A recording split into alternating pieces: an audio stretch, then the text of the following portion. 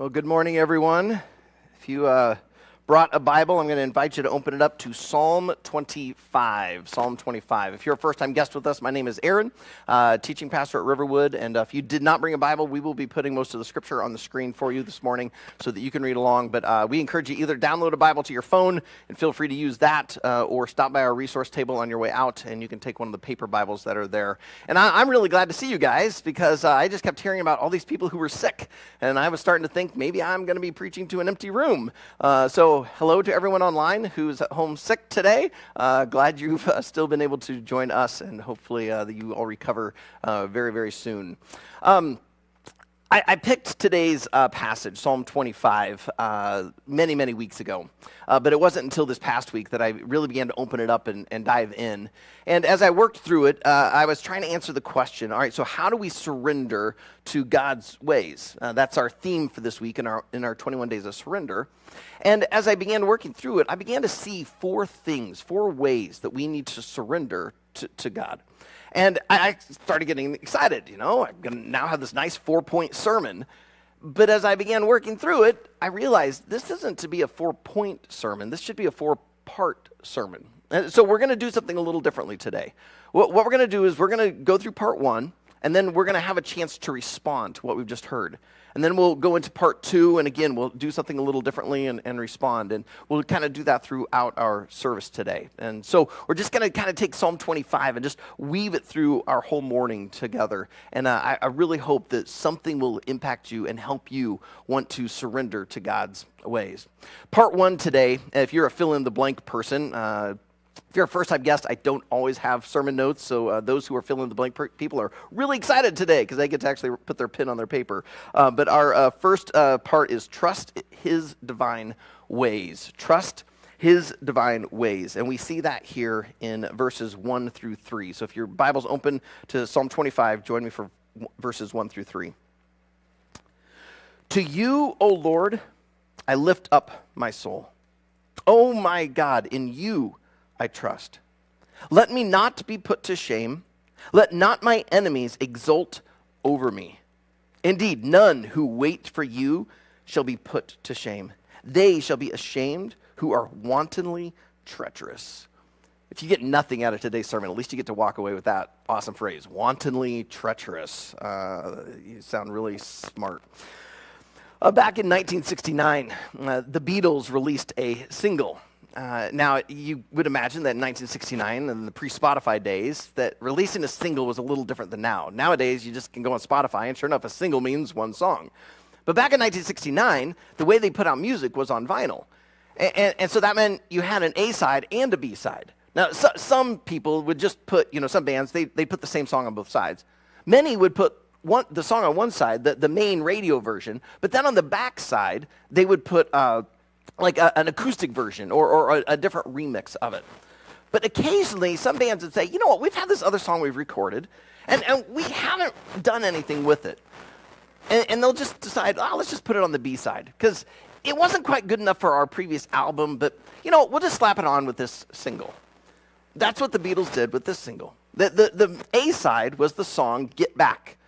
Some of you might be familiar with it. But I suspect many of you are more familiar with the backside, the B-side. It was the song, Don't Let Me Down. Now, if you know this song, I just got the chorus stuck in your head, and I apologize. I've had the song in my head now for the last 3-4 days since I've been working on the sermon. But in the song, it's written by John Lennon and Paul McCartney. And John Lennon takes lead vocals because it's primarily about his relationship with his wife, Yoko Ono. And if you were to listen to just the verses of this song, you would hear lyrics like this. Nobody ever loved me like she does. Or, don't you know it's going to last? And it's a love that lasts forever. If all you had were the verses, you would think that Lennon and Yoko had probably one of the greatest marriages ever. Like this thing was made to last, to weather any kind of storm. That's why the chorus kind of stands out, because all he does for the chorus is 4 times repeats the title of the song, Don't Let Me Down. It's like there's this part of him that knows my wife loves me, she's for me, and yet there's this sliver of fear, this little bit of doubt. As I read verses 1 through 3 of Psalm 25, that's kind of the feeling I get about David. I feel like David is saying, God, I trust you. You see it right there in verse 1. He says, to you, O Lord, I lift up my soul. Now that sounds nice and poetic and very psalm-like, but what exactly does it mean to lift up your soul? Well, in typical Hebrew poetry, he gives us parallelism. He writes a parallel verse. He defines it for us. Verse 2, oh my God, in you I trust. So he's starting off with a verse like John Lennon, I trust you, I know you're for me, you are God, you are good. But then we get the little sliver of doubt. Let me not be put to shame. Let not my enemies exult over me. It's like there's this little hint, like, okay, God, I know you're good, I know you're powerful, but don't let me down. The Net Bible, which I often use in my study, they translate verse 2 this way. My God, I trust in you. Please do not let me be humiliated. Do not let my enemies triumphantly rejoice over me. If you have followed Jesus for any amount of time, I suspect you kind of understand David. Because I suspect there's a part of you that trusts God. You know there is a God. You know this God is real. You know this God is good. And yet, there's this sliver of doubt. There's times you wonder, is he going to answer this prayer? Is he going to hear me? Or is he just going to ignore me? Is he going to fail me? Is he going to let me down?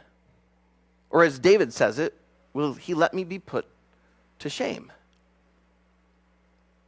So here's David with this mix. Yeah, God, I trust you, but,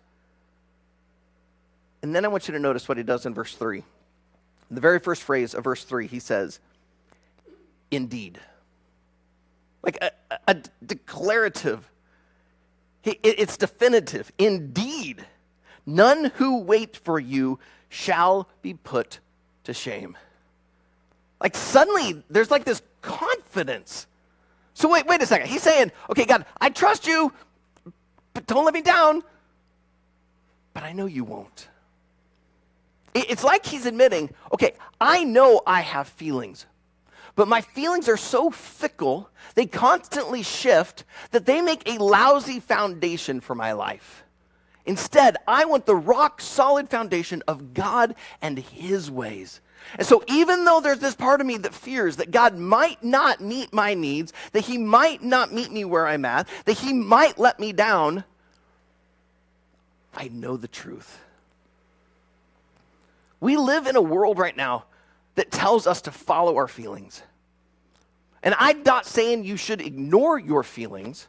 God has made you with emotion, but your emotions make a lousy foundation because they are constantly shifting. Last week, you were doing great. This week, you're down. Next week, who knows? It's constantly shifting. But God, his ways, they never change. They're rock solid. It's a reliable foundation. That's why I titled this, Trust in His Divine Ways. Yeah, you may not completely understand his ways, but that's okay. How can you do it, though? Because this sounds kind of like just blind faith, doesn't it? Like, well, just believe. Ignore your feelings. How did David do it? Isaiah 55 says this about God. This is God talking to the people through the prophet Isaiah. Isaiah 55, 8 through 9. For my thoughts are not your thoughts, neither are your ways my ways, declares the Lord. For as the heavens are higher than the earth, so are my ways higher than your ways, and my thoughts than your thoughts. Even though these words were written 300 years after David wrote Psalm 25, David knows the truth of these words.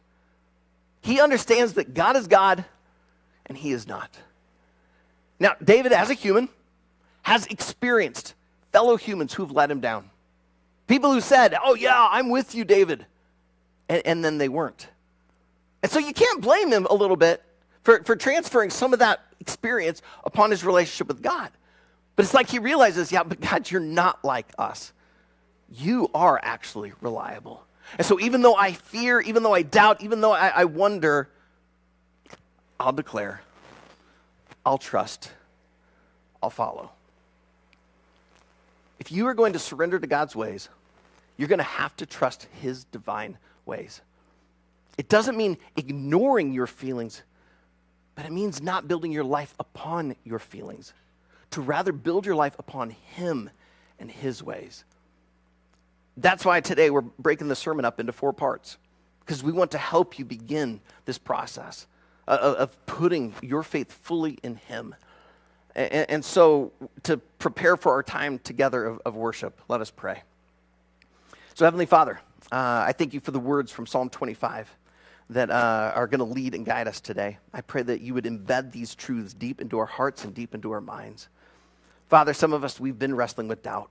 Help us to bring those doubts directly to you, to realize that you can handle our questions, you can handle our worries, you can handle our fears.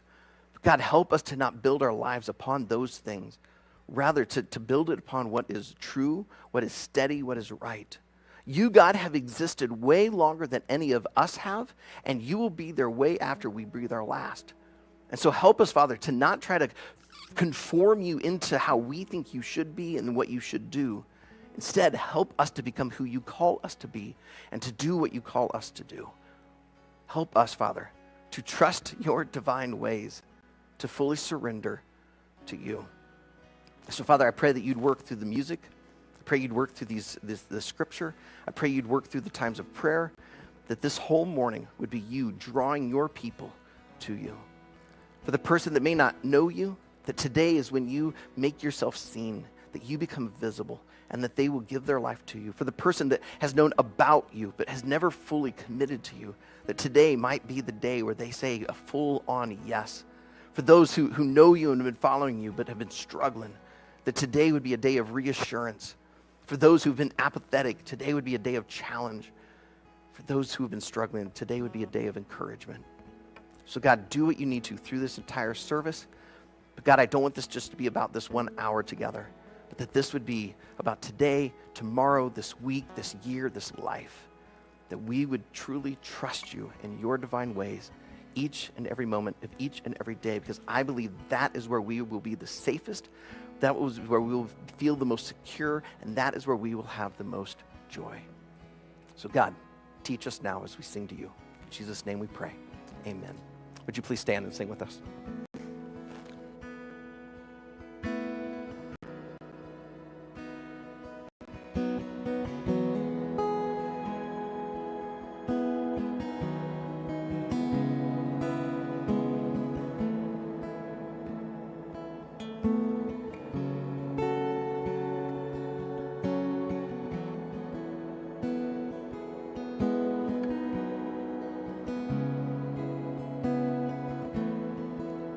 Sing, we fall down. We fall down, we lay our crowns at the feet of Jesus. The greatness of mercy and love at the feet of Jesus, and we cry, holy, holy, holy.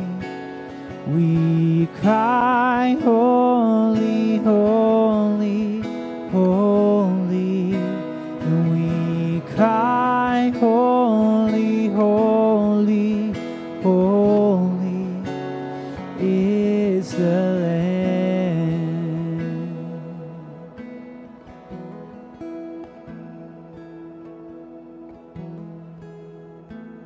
I'm just going to encourage you during this song. I know Aaron said to stand, but God throughout the Psalms asks us to enter into postures. So I'm going to ask, if you feel led as we sing this,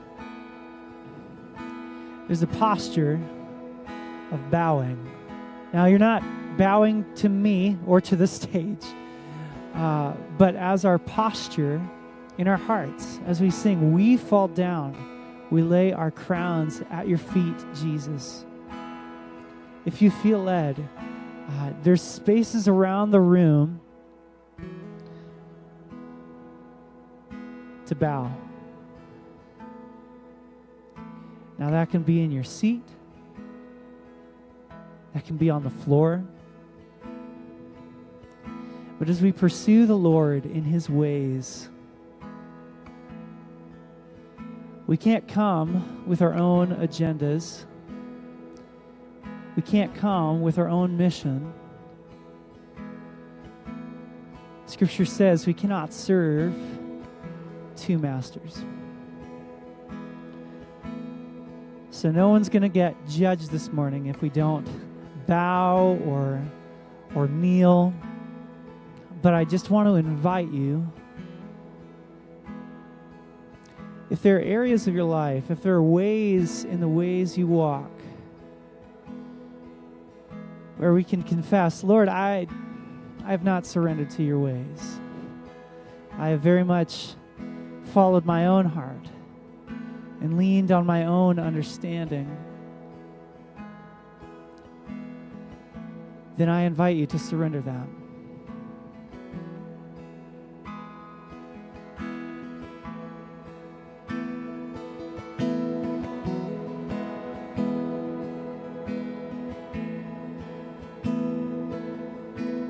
We fall down, we lay our crowns at the feet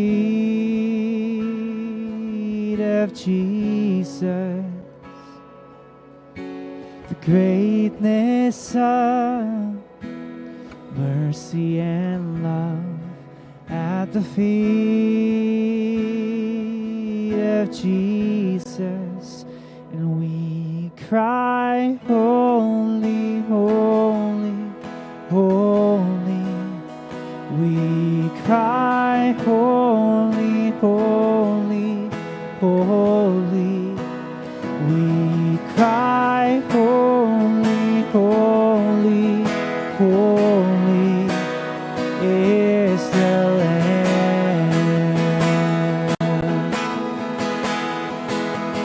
We cry, holy, holy, holy.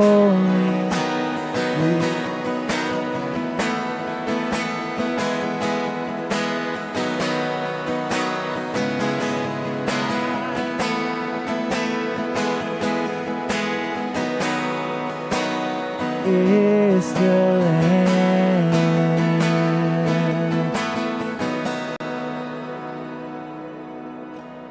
We fall down.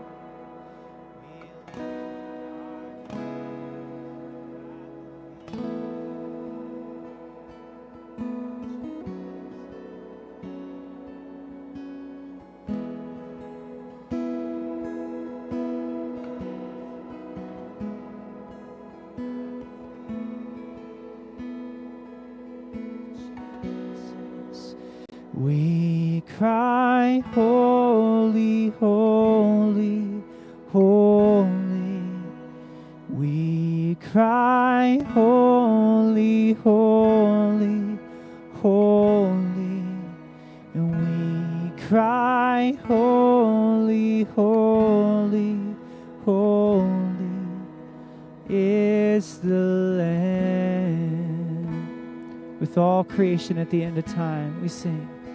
We cry, holy, holy, holy.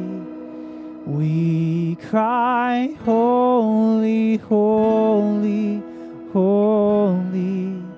And we cry, holy, holy, holy is the Lamb.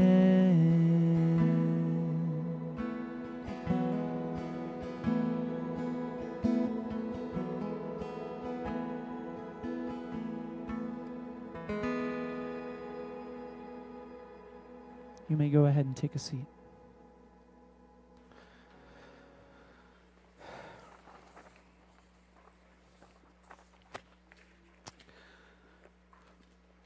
Part 2 today in Psalm 25, if you want to reopen your Bibles. We're going to skip verses 4 and 5 and go to 6 and 7 because part 2 is confess your sinful ways. Confess your sinful ways. David starts in verse 6. Remember your mercy, O Lord, and your steadfast love, for they have been from old. Remember not the sins of my youth or my transgressions. According to your steadfast love, remember me for the sake of your goodness, O Lord. If we're going to surrender to God's ways, it means we're going to have to confess when our ways aren't in alignment with His. And that's what we see David starting to do here in verses 6 and 7. He's acknowledging his sin. But when I first read it, I felt like when he said, in verse 7, remember not the sins of my youth, it felt like he was like downplaying them, like, oh, well, the sins that I committed way back then. But then I notice he tacks on, or my transgressions. He's talking about his sins now. It's not like, oh, well, I was foolish when I was young, but, now that I'm old and wise. No, in fact, over in verse 11, he says, for your name's sake, O Lord, pardon my guilt, for it is great. Like he's admitting, my sin is awful, it's horrific, it's huge. If you're familiar with the story of David, you know that he committed some really atrocious sins. And so he's not sitting here going, oh, well, my sins aren't that bad, but God, please forgive me. No, he's saying, my sins are awful, my sins are huge. But as big as his sin is, he knows that the grace of God is greater. He knows that he has not been able to out-sin the goodness and steadfast love of the Father. 1 John 1, 8 and 9 says, if we say we have no sin, we deceive ourselves, and the truth is not in us. If we confess our sins, he is faithful and just to forgive us our sins and to cleanse us from all unrighteousness. Let me ask you, do you believe that? Do you believe that God can forgive your sin? I've known some people who felt that their sin was so huge, so atrocious, so awful, there's no way a holy, just God would ever forgive them of their sin. And yet, as I said, David's sin was huge. I mean, it was bad. Adultery, murder, lying. It's as bad as it gets. And yet he falls upon the grace of God, knowing that God is able and just to forgive him of his sin and to cleanse him from all unrighteousness. So do you believe that God can forgive you of your sin? Because he can. But for some of you, you know that God can. Your struggle is, but would God want to forgive my sin? Because you're embarrassed by it. You're ashamed of it.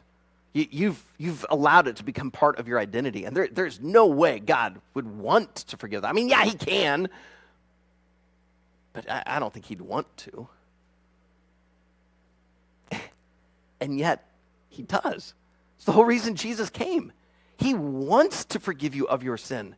He doesn't want you shackled to your sinful ways. He wants you free of it. He wants you to experience life and life abundantly. He wants you to have that joy. Do you believe God wants you to be free? He wants you to be forgiven. If so, then you have to confess. Acknowledge it. Put it right out there, just like David. Just lay it before God. I admit my sin. I admit I fall short. I put this before you.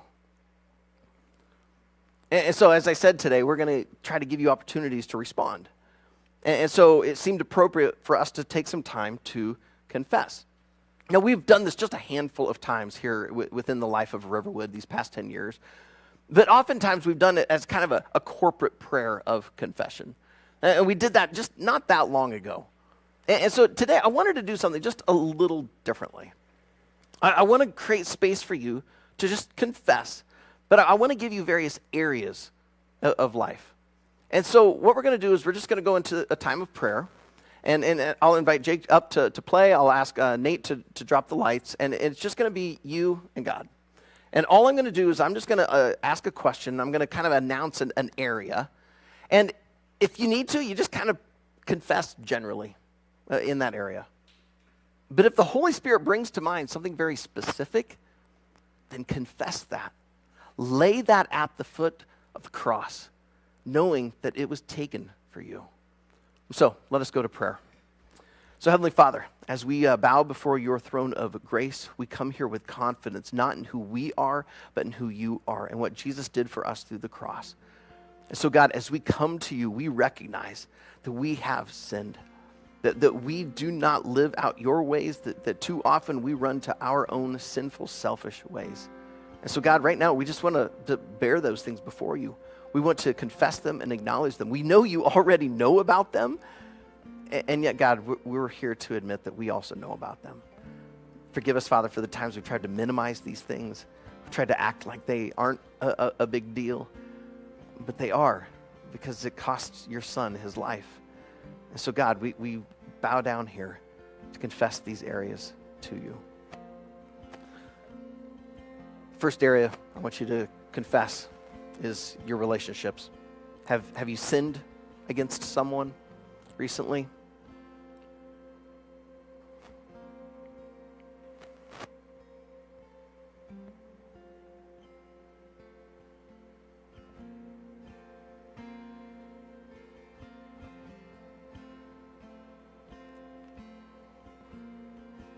The next area for you is your wallet.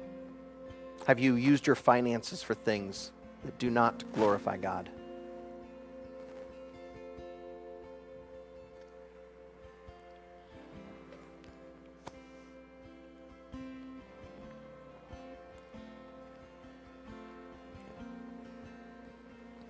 How about your body? Have you used your body in such a way in which God was not honored? Whether it was in violence, sexually, maybe it was not caring for this body that God has given you. Confess that now.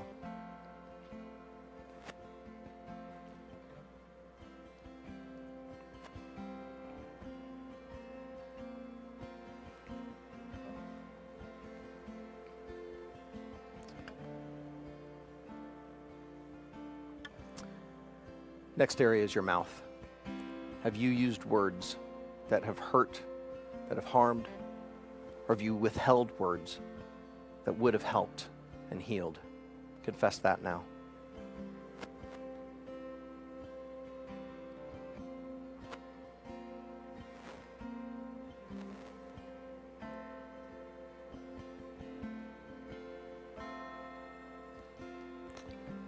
The last area we're going to confess today is your mind. Have you been harboring thoughts of lack of trust in God, a lack of faith? Have you been harboring thoughts of anger, bitterness? Confess those things now.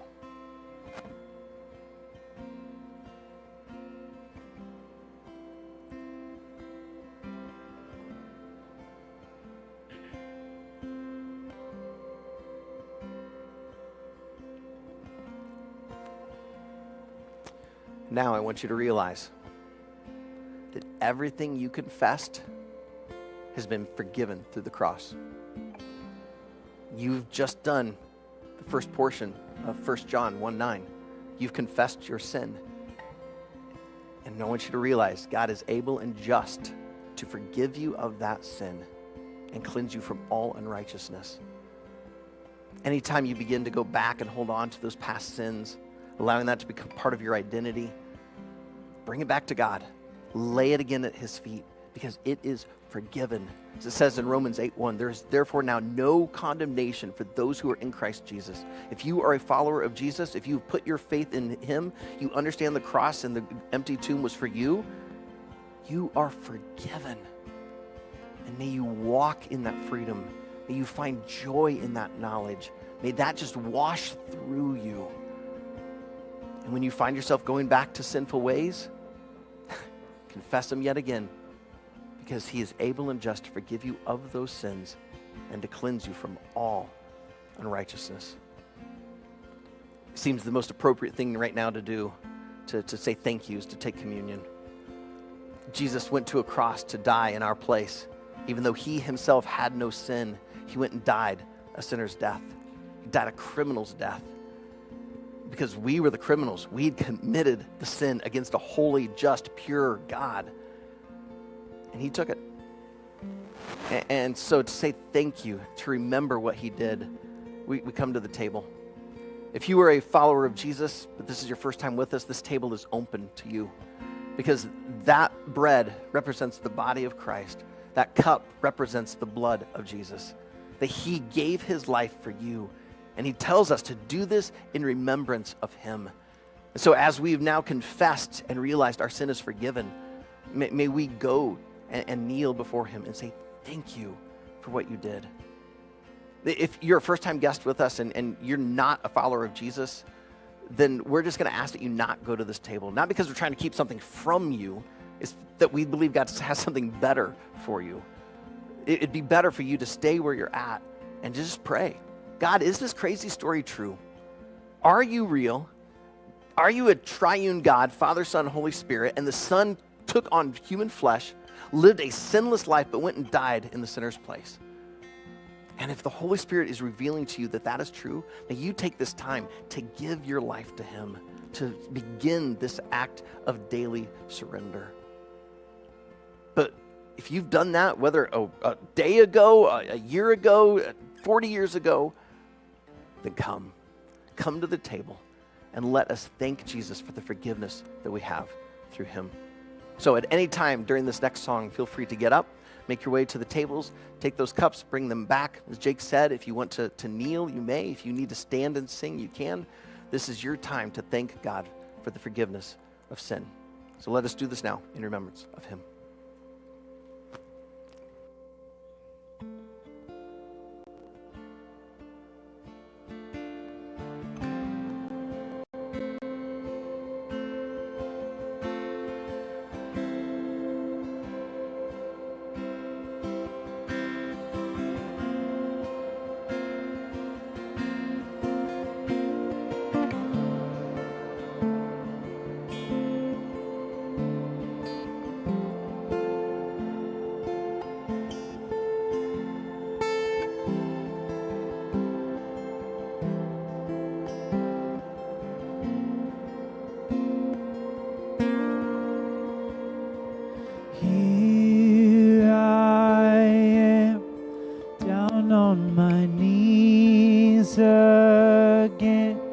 Surrendering all,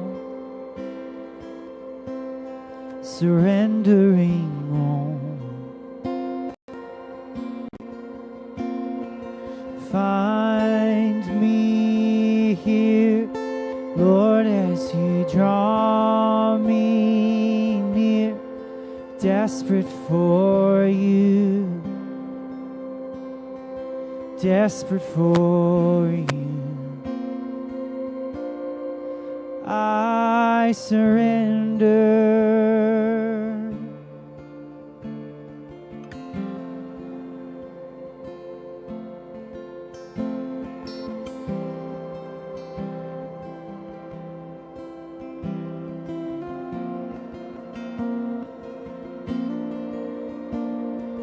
Drench my soul as mercy and grace unfold. I hunger and thirst. I hunger and thirst. With arms stretched wide, I know you hear my cry. Speak to me now. Speak to me now. I surrender. I surrender. I want to want to know you more. I surrender. I surrender. I want to know you more. I want to know you more.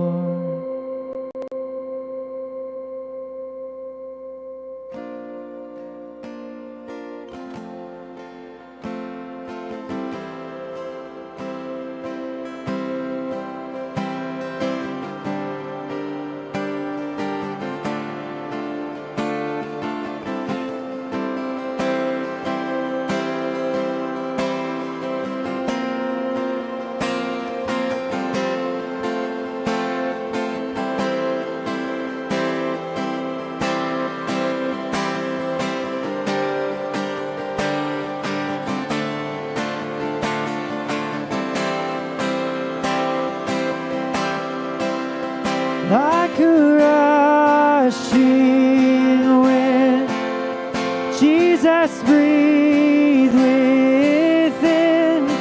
Lord, have your way. Lord, have your way in me. Like a mighty storm, stir within my soul. Lord, have your way. Lord, have your way in me. Like a rushing wind, Jesus, breathe within. Lord, have your way. Lord, have your way in me. Like a mighty storm, stir within my soul. Lord, have your way. Lord, have your way in me. Like a rushing wind, like a rushing wind, Jesus, breathe within. Lord, have your way. Lord, have your way in me. Like a mighty storm, stir within my soul. Lord, have your way. Lord, have your way in me. Lord, have your way. Lord, have your way in me. I surrender.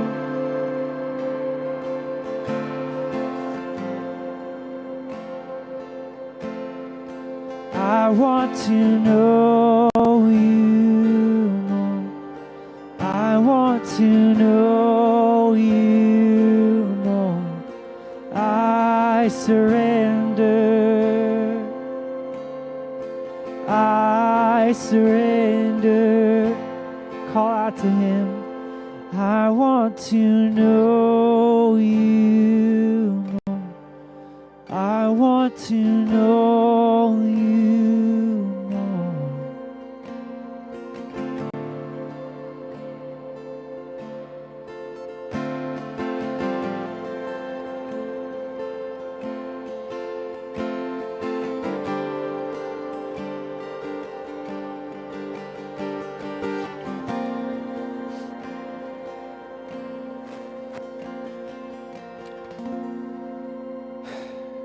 If you have your Bibles, go ahead and open them up again to Psalm 25. Part 3 today is to learn his reliable ways. Learn his reliable ways. We're going to go back and catch the two verses that we skipped, verses 4 and 5. Make me to know your ways, O Lord.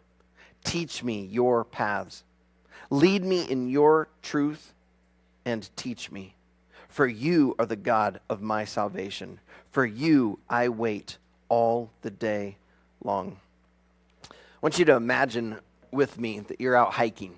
And as you're hiking, your phone dies. So you now have no cell service, you have no GPS, and you took no paper map with you. And pretty soon you realize you are completely lost. You take a moment, you kind of look around, you try and get your bearings. Okay, which way is north, south, east, west? Trying to, think, okay, where was I parked? How do I get out of here? And suddenly you realize you have no clue. And as the panic starts to rise and the prayers as well, suddenly you hear something. You look down the path and here comes another hiker. Relief, right? As your hiking savior approaches, you say, hey, good afternoon. This is a little embarrassing, but I'm a little bit lost. Which way is the trailhead? How do you want your hiking savior to respond? Would you like them to say, oh, I think it's kind of that way. Just go that general direction. Yeah, I'm sure you'll be fine. You'll find it. Have a good hike. Or would you rather they say, oh, yeah, I know exactly where you need to go. You missed a turn right back there. There's a bunch of fallen oaks and it's fallen right on the trail. That's why you missed it. All you need to do is go about a half mile, 3/4 of a mile. Just take a turn there by the oaks. You should be able to find the trail. And about 2-3 miles, and you're back to the trailhead. Of course, you want the second set of instructions because you feel far more confident in them. These seem reliable. There are many people in our culture who mean very, very well, but they give instructions kind of like the first hiking savior. They kind of just say, well, just do what feels right. You do you. Just kind of go that general direction because that's what I'm doing and it's working for me and seems to be working for everyone else. So just kind of go that way. You'll be fine. David, though, seems to be saying in verses 4 and 5, no. God, don't just kind of say, go that general direction. In fact, he doesn't even just say, God, would you tell me where I can find the path? He doesn't even say, will you show me where to find the path? He says, make me to know your path. Do you remember that hint of doubt back in verses 1 through 3? Because of that hint of doubt, he's like, God, I don't trust myself. I need you to make me know your ways. Make me walk your paths. I need your help, God. Teach me. Help me to learn your reliable ways. So, what do? Well, I think you just take a tip from David. Ask. Just start asking God. God, help me. Help me to walk these paths. Help me to know your ways. Just pray. But also, I want you to realize God has already given you instructions on where his paths lie. It's called the Bible. I realize for many people, it's scary. There's this big, thick book. It's got a bunch of different stories, genealogies.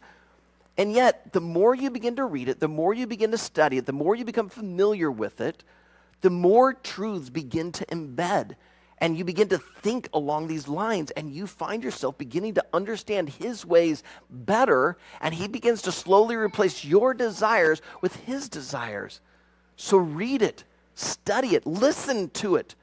Just even a portion each day. Just begin to slowly absorb it. But if you're like me, you find yourself with lazy seasons, and you just don't get yourself into this. Sometimes you got to have a partner help you. It's way easier to hike with someone else than to go by yourself. So get into a growth group or find at least one person who you can study the scriptures with, who you can pray together, who you can encourage each other to do as it says in Hebrews, to spur one another on towards love and good deeds. Don't try to hike alone. Bring someone else into it. This is why we do these 21 days of prayer to start every year. As Ed said last week, we'd originally planned this just as a one-off, but then kind of ended up realizing, maybe we should do this again. And we've done it a little differently every year, but we've basically, said, all right, we're going to give the first 21 days to God. And so by doing that, what it does is it creates space for you to ask, for you to plead, for you to pray.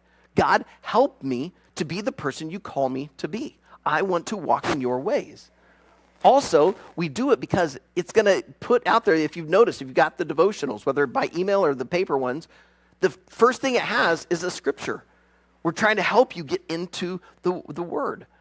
And so you read the scripture first before you get to the words of whoever wrote the devotional for the day. Let God's word begin to teach you. But then we also devote 21 days to do together because it's a good reminder that we're not hiking alone, that we have an entire church family that is doing this. And so if you, for whatever reason, didn't participate this last week, maybe because, you've been gone, busy, maybe it was, you just kind of slipped right back in old patterns, start today. On your way out, grab a devotional booklet and just join us today, January 7th. Or sign up for the email, just put your email address, and every day we'll email you the devotionals. And then just commit to getting into the scripture and pleading for God to help you. Ask him to make you walk his paths. Now, as I was trying to think, what could we do together to apply this? I was like, well, we're going to ask. So it made sense for us to pray. And it made sense that since I'm talking about, doing this with others, that we just do this collectively. So I thought, okay, we'll do a corporate prayer.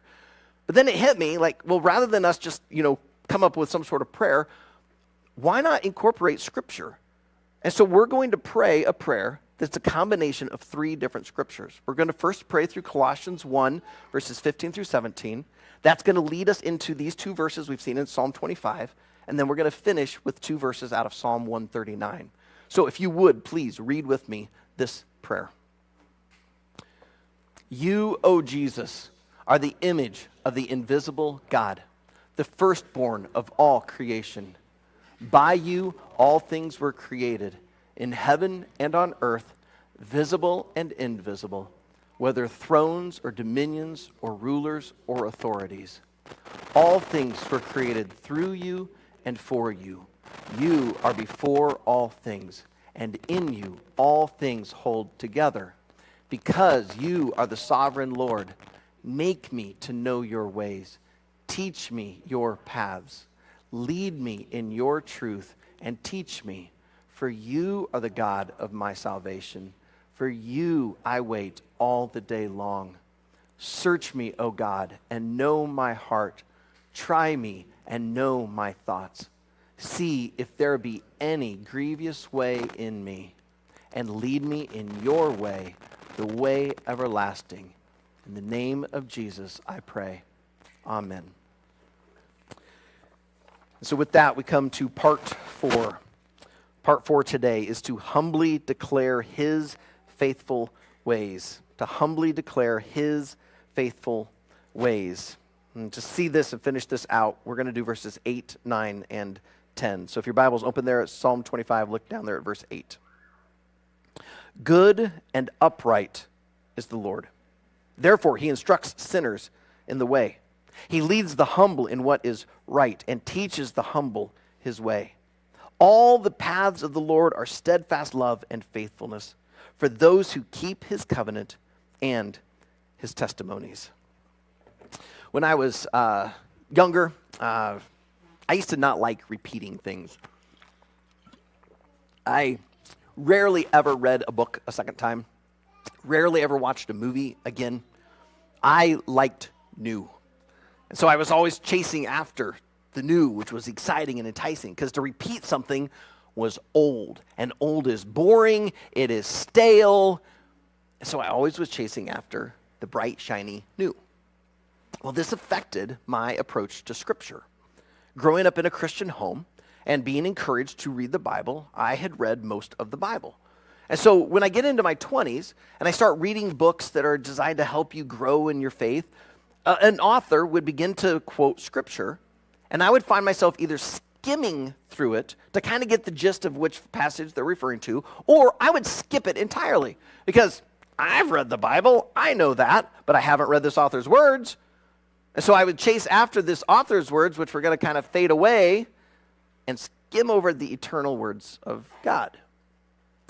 Well, I really saw this and ended up being humbled when in my mid to late 20s, I was in an accountability group with two other guys.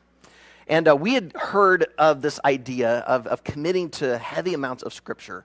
And so we decided together we were going to read 25 to 30 chapters of the Bible every week. All right, so we had to read 4 or 5, 6 chapters a day. And if one of us failed to complete the reading for the week, all 3 of us would have to repeat it. So kind of an incentive, accountability group. We're in this together. Well, one day we get the harebrained idea that we're going to read Philippians. Well, for those of you who know, Philippians is only 4 chapters. So that meant reading Philippians every day. So by day 4, I am bored out of my mind. You're getting a horrible glimpse of your pastor right now. Here, supposed to love the Scriptures. And I'm just like, oh man, I can't wait till we meet together and we can pick something else to read. Problem is, we got together and one of the guys goes, oh guys, I only read it like 2-3 times this week. So we have to read it again. Next week, the other guy says, guys, I'm sorry, I didn't do the assignment this week. Oh. So on the outside, I'm saying all the right things. This will be good. This will be great. Inside, I'm going, this is awful. I'm so tired of Philippians. I feel like I have this thing memorized by now. And I don't remember what day it was. 15, 16, 17, doesn't matter. All of a sudden I'm reading and, wait, where's that been? I've read this thing 15 times in a row. I don't remember that. Dude, did I end up with a different translation, a different Bible? Next day, same thing. I see something different. Next day, I see something yet new. And I began to be so humbled to think that I was so arrogant that because I'd read it once that I knew it. It was through this repetition that I began to see the power and the beauty and began to see new things that I had been missing all along. When David gets to verses 8, 9, and 10, he simply begins to repeat already what he's been saying. And young Aaron would have just kind of skimmed over that to get to something new. But to do that is to miss out on what he's saying. We sometimes need to hear something over and over and over. I realize some of you may be super intelligent. You hear something once, you remember it forever. But us mere mortals, we're fickle. We forget. We don't know. And so we need to hear it repeatedly to get it to pound into our hearts and our souls. We need to hear it over and over and over and over so we can begin to understand that good and upright is the Lord. Therefore, he instructs sinners in the way. He leads the humble in what is right and teaches the humble his way. All the paths of the Lord are steadfast love and faithfulness for those who keep his covenant and his testimonies. Now, some of you may have heard it the first time we went through, but I'm hoping more of you got it the second time we read it. That you see that by repeating it, you see something that you maybe missed the first time. Anytime you read scriptures, one of the first things you need to do is kind of observe. What do we see? What do we notice? And particularly look for patterns and repetitions. David throws in a repetition here. In verse 9, he uses the word humble twice. Now, you might be using a Bible translation that only has the word in there once. That's probably a more thought-for-thought approach. And that can be good because the thought-for-thought approach tends to be a little more readable. I'm using the English Standard Version today, which tends for a more word-for-word type translation, which occasionally means you end up with some clunkier type of sentences. And so for us in English, it's a little awkward there to say this word humble twice, but it's there in the Hebrew. Twice, David says humble. So if he's using the word twice, he wants us to get it. Because you see, if you are going to surrender to God's ways, humility is an absolute must. You have to be humble if you're going to be teachable, if you're going to be taught this way from God, if you're going to be instructed in it. I was not humble in my teens and my 20s when it came to my approach to Scripture. I thought if I read it once, I had it. I had to be humbled so that I could begin to see more. Your humility is going to allow you to come at something over and over and over because you're going to realize God has something here for me. Even if I've heard it before, I either need to hear it again or I need to hear it in a new way. But also, I want you to notice that his humility here is not the type of humility of, well, I think God is good and upright, but you might think a little differently, and that's okay. We'll just agree to disagree. No, he says it definitively. He declares it. Good and upright is the Lord. So yeah, there's this humility about him, but it's a humility before God, realizing he is God, I am not, but I can declare what I know is right. But as I read this, I don't get the sense that he just wants to be humble and declare what's right. I get this sense in these last few verses that he's saying, God, I don't just want to humbly declare about your faithful ways. I want to humbly live your faithful ways. That's what I long for you. I want you to live God's faithful ways. Because I truly believe that is where your greatest joy is going to be found and how you will make the biggest impact on the people around. But for that to happen, you're going to have to surrender to his ways. And so this week, as we do the devotionals together, let's just plead for God to teach us his ways. Because as he teaches us, it's going to build our trust. We're going to find ourselves being able to trust in his divine ways. This week, if you come across something and you realize that was not God's way, that was my way, just take the moment and confess it. Because remember, he is faithful and just to forgive you of all your unrighteousness. And then simply go to him and continue to humbly seek him, to declare his goodness, and to live for him. So Heavenly Father, I just pray for this coming week in this 21 days of prayer and surrender, that as we get into the scriptures, as we read the devotionals, as we spend time in prayer, as we meet in our growth groups, or even just encouraging one another through texts or getting together, that you would use all of this for your glory and our joy, that you would continue to grow us into that image of Jesus. Just as David wanted to be made to walk in your paths, God, we want to follow you. We want to live like Jesus lived and love like Jesus loved. So humble us, God. Help us to not be arrogant, not to just try to go our own way, but instead to truly seek to go your way. And Father, I pray this in the name of Jesus. Amen.